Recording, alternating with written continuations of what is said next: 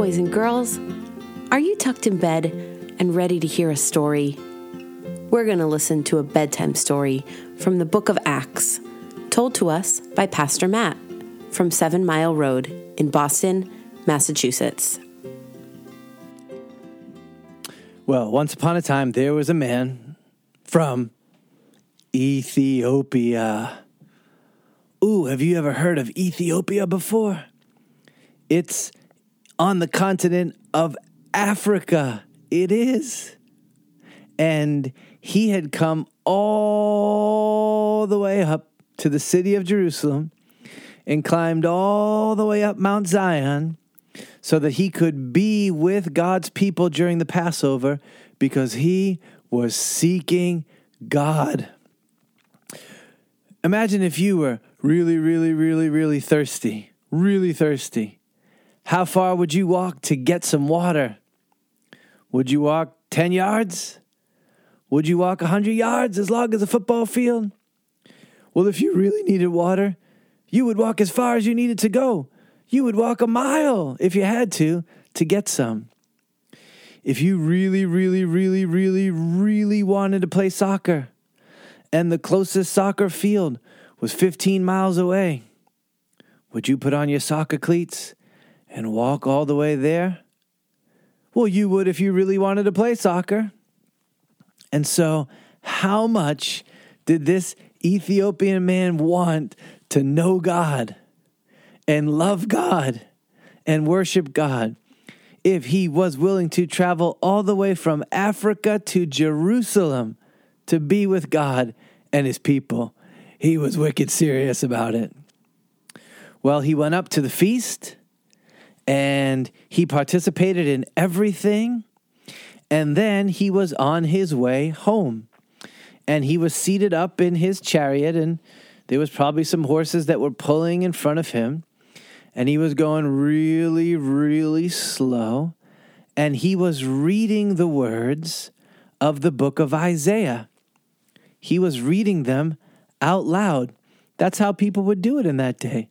Hey, that's how you can learn to read better. Don't just read the words with your eyes. Read them with your voice. Well, one of Jesus' servants named Philip was walking beside the chariot. And he ran over to it and he heard him reading. And he said to the man, hey up there. Do you understand what you're reading? And the man gave a very honest answer to Philip. He didn't say yes. He didn't say, go away, I don't need your help. He said, actually, sir, I don't understand what I'm reading. I mean, I know the words, but I don't understand their meaning. How can I without a teacher to guide me? Are you a teacher? Do you know about the Bible and the gospel? And Philip said, yes. And so the man said, jump up in my chariot, sit with me, talk with me. And Philip said, okay, what are you reading? And he said, well, I'm reading in Isaiah that there was a man, a servant who was going to come, and he was going to suffer really bad. It was going to be unjust. He was going to be killed. And like a sheep or a lamb who doesn't say a word before its wool is sheared, it's really quiet and allows it to happen. That's what this man is going to do. And then Philip said, here's my problem. I don't know who he's talking about. Is the writer talking about himself? Is he talking about someone else? I don't understand. And Philip said, I do. And beginning with those words right there, he unpacked for this man the good news about Jesus. And he said, Isaiah was writing about Jesus, that Jesus would allow himself to be treated unjustly and to have his life taken from him. And basically, he wouldn't say a word when he did. And so the man said, oh, You mean Isaiah was looking forward to Christ? And Philip said, yes. And then Philip said, but he didn't just die for no reason. He died to provide forgiveness for the sins of people like you and me. And the Ethiopian said, me? And Philip said, yeah, you. And the man said, whoa, I believe that gospel. And then the man looked to his left and he saw a pool of water and he said, hey ho, look down there. There's water.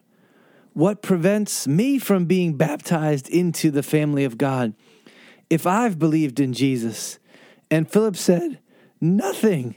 And they said to the men who were leading that chariot, hey, hold on, pull that emergency brake. We got a baptism to do. And they stopped the chariot, and Philip took the man down into the waters, and he dunked him under, and he pulled him back up. And that Ethiopian man was so happy and surprised because he thought he was going to meet God in the city of Jerusalem. But instead, God met him in the waters along that desert road. Isn't that cool? Let's pray. Father, we are so glad that when we begin to seek for you, it's not so much that we find you, but you find us. And you found this man from Ethiopia, and you swept him into your grace. Amen. All right, it's time for bed. Good night. Sweet dreams, and thanks for listening. To find out more information about our church, Google 7 Mile Road, Boston.